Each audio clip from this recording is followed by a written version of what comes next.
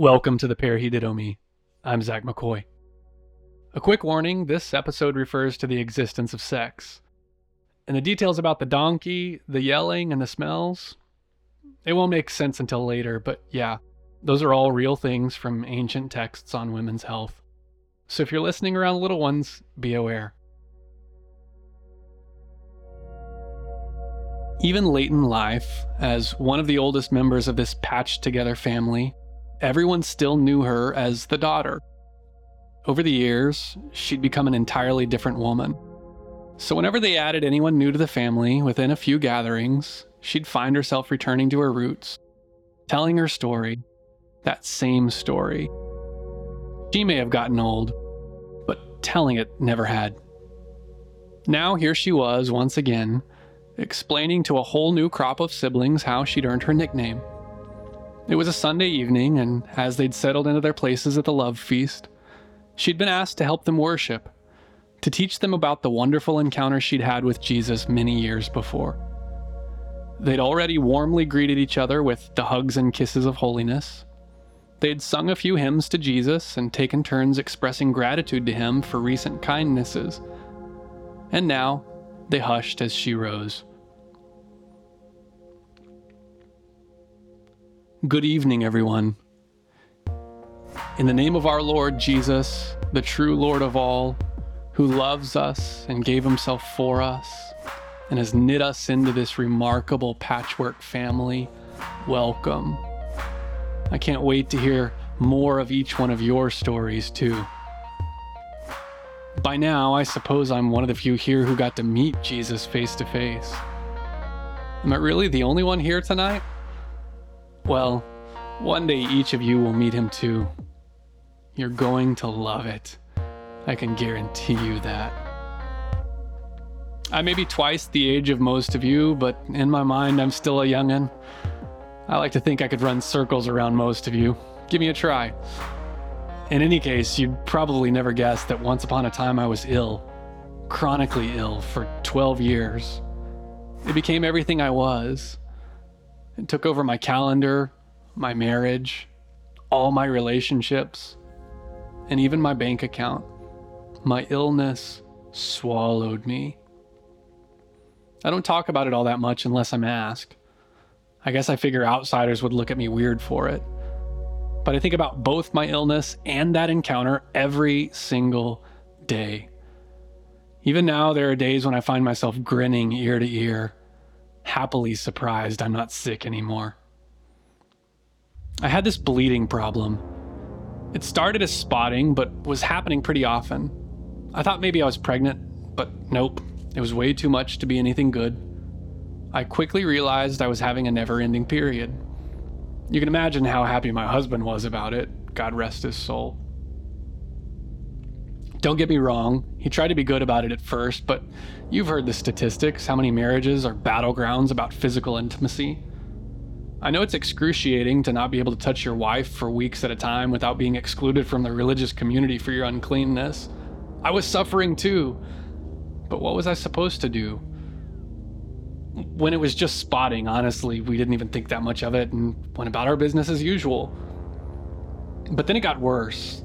And I asked one of my friends if she'd ever had anything like it. Of course, then her husband found out, and now my husband and I were under the spotlight, the whole synagogue intimately involved with my bleeding and our sex life. Why, yes, Rabbi, I'd love for you to ask me another question about my bedroom habits. So then I began feeling guilty about it. Of course, I had vaguely remembered the passages from Leviticus, but I hadn't paid them much attention until then. Suddenly, they were such a constant source of discussion and worry that my husband and I both ended up with them memorized. All the days of the discharge she shall continue in uncleanness. Every bed on which she lies all the days of her discharge shall be to her as the bed of her impurity. And everything on which she sits shall be unclean, as in the uncleanness of her menstrual impurity. And whoever else touches these things shall be unclean. And so on and so forth. My husband and I couldn't even sleep on the same bed. We couldn't accidentally sit on the same chair. I was forever unclean, and I risked contaminating him at every turn.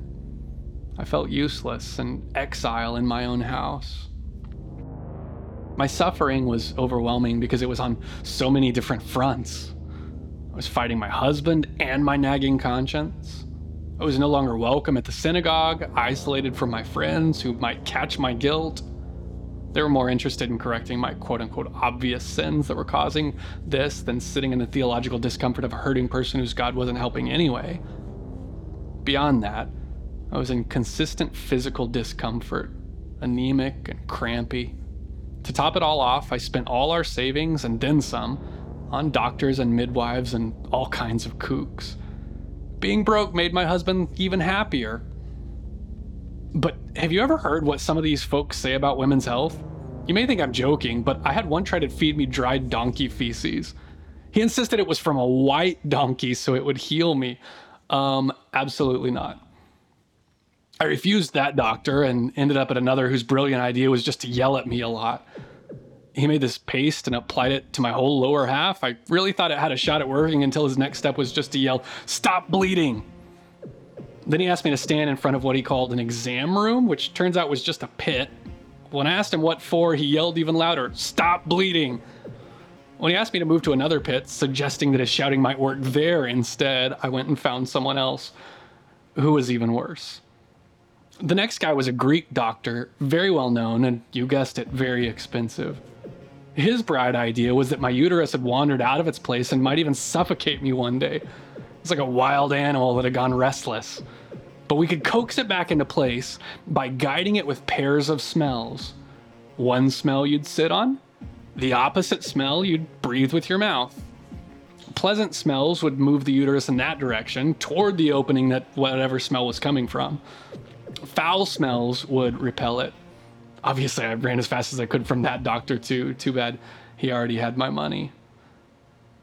So this went on for 12 years. No one ever figured out a way to help.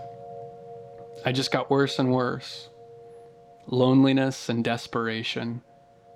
Anger and depression. It was one thing to last a month. Then by month 5 or 6, it felt like forever. By the end of a year, I just checked out.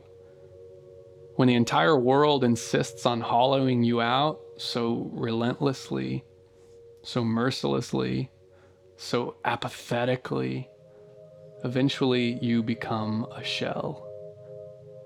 I'd spend my days propped on the couch, dead to the world, drowning in the ebb and flow of the many kinds of silence. Then came year 2, and then 3,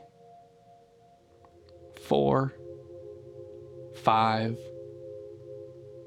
6, 7, 8, 9, 10, 11, 12 years. Once I gave up, I barely noticed the passing of those years. When my husband passed, I honestly found it a little relief. At least he didn't have to live in disappointment anymore. At least I didn't have to be a disappointment anymore. Thank God for the kind young couple that lived next door. They always brought me food and helped me with the essentials. They were always remarkably sweet to me and even fought for me against my landlord once. They were the first ones who told me a rumor about this Jesus guy. Of course, back in those days, if you had any friends who ran in revolutionary circles, you'd already heard all kinds of stories about the supposedly coming Messiah. I'd heard lots about it from one of my cousins who spent a few years living out in the desert and studying all about it. A few times, years before, on lucid and hopeful days, I'd daydream about the Messiah showing up and healing us all. I figured if the Lord healed people through Elijah, the Messiah needed to be at least that powerful, at least that good. But when my neighbor couple told me that Jesus had come to our town, I didn't respond well.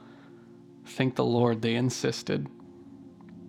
I guess I was discouraged. If the synagogue wouldn't welcome me, why would the Messiah? Wouldn't he just run me off from God's presence like everyone else had? Wasn't that God's will? I told this to my neighbor, but she pushed back with hope, telling me that she'd heard Jesus was turning the whole religious establishment upside down, fixing the corruption, and going far beyond what any reformer had even dreamed. I still wasn't sure, so she pushed me harder, telling me that Jesus was healing people left and right. Maybe God had sent him to this area just for me. This might be my only chance. I was really rubbed the wrong way by her pushing, so I cut her off and ended the conversation. I guess I was probably a little mean, and I knew it.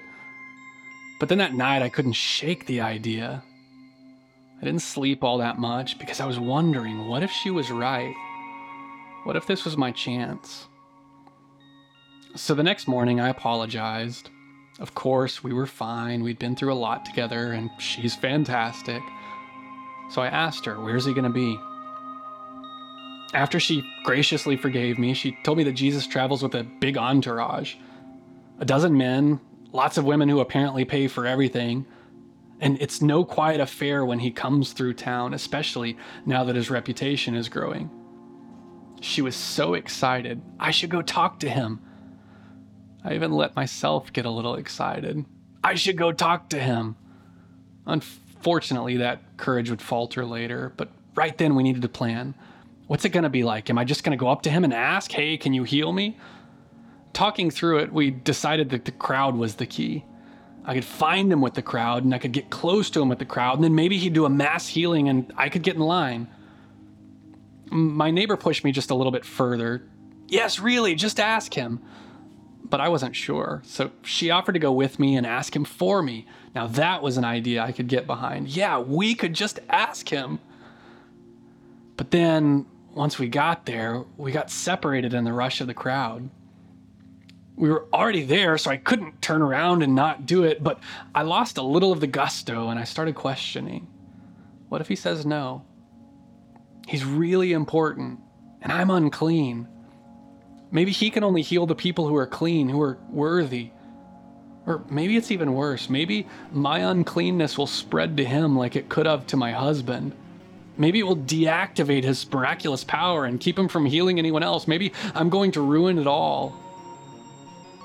But as Jesus passed by, I got one more kick of courage because I got an idea.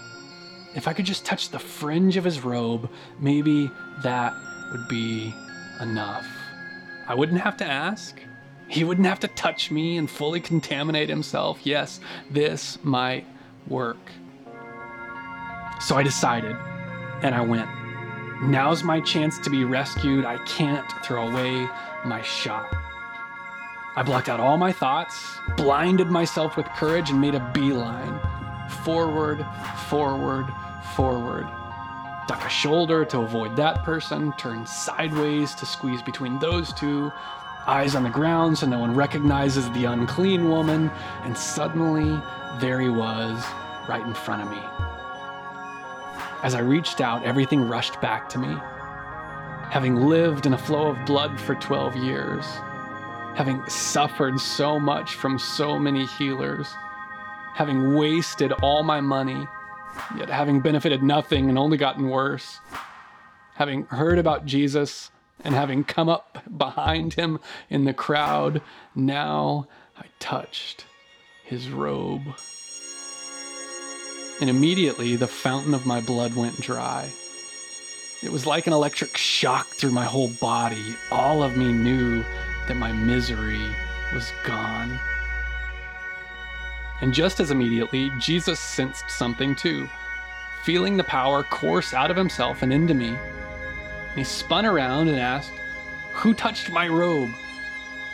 His disciples gave him a hard time. "Yeah, Jesus, it's shocking that in the middle of the crowded chaos, someone accidentally touched you." But he kept looking around for who had done it. Of course, I was still standing right there as this all played out. What was I going to do? Run off and have Jesus chase me? That'd have been quite a scene. Given all my previous worries, now I was terrified. I felt myself dry up and was still fizzing from the jolt. Maybe Jesus felt his power dry up. Maybe I'd somehow poisoned the Messiah. He was very seriously looking for me. So I fessed up. It was me. And as I walked back a little closer to him, I felt myself trembling and shaking, excitement and relief and fear and all the things.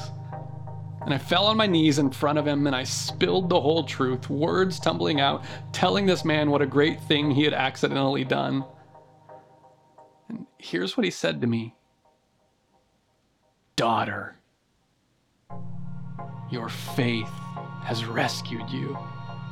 Go in peace. Be healed from your misery. Yep. There it is. I am a beloved daughter.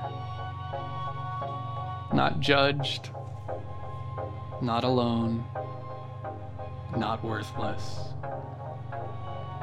not untouchable, not dirty or shameful. I'd touched the Messiah without his permission, and he had healed me without even meaning to. And he sensed me. Then he looked for me. And when he saw me face down in the dirt, trembling with fear, he eagerly listened to my story. He heard my whole truth and named me daughter. I was no longer alone. I had a family, even if I hadn't met them yet. It had been so long since I'd been loved like that.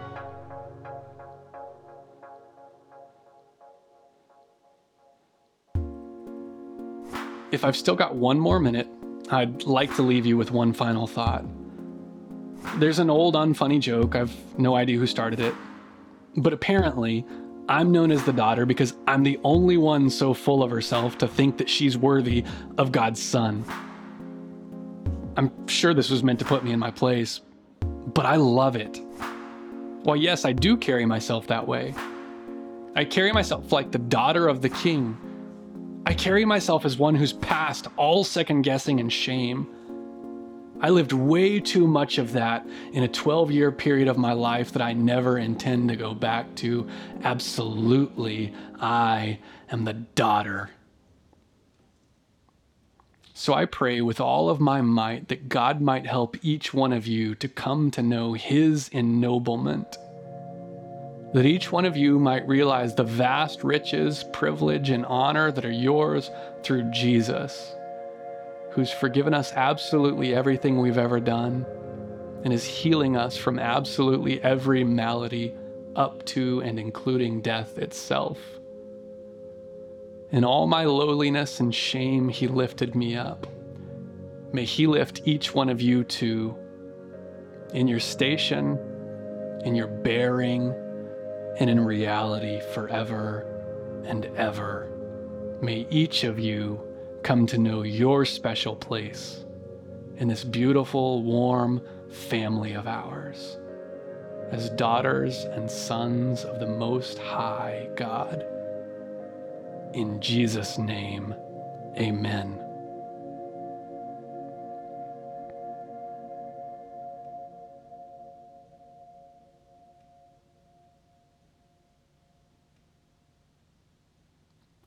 Thanks for listening to The Parahedidomi. We are reliving these stories to help us keep living the story. I'm Zach McCoy, one of the pastors at Redemption Church in Houston, a church committed to helping absolutely anyone experience profound and holy intimacy with Jesus. You can find us on social media at Redemption HOU. You can subscribe to all the episodes of this podcast wherever you listen, including Spotify, Apple Podcasts, and more. We'll be back with a brand new episode in 2 weeks. Hope to see you then.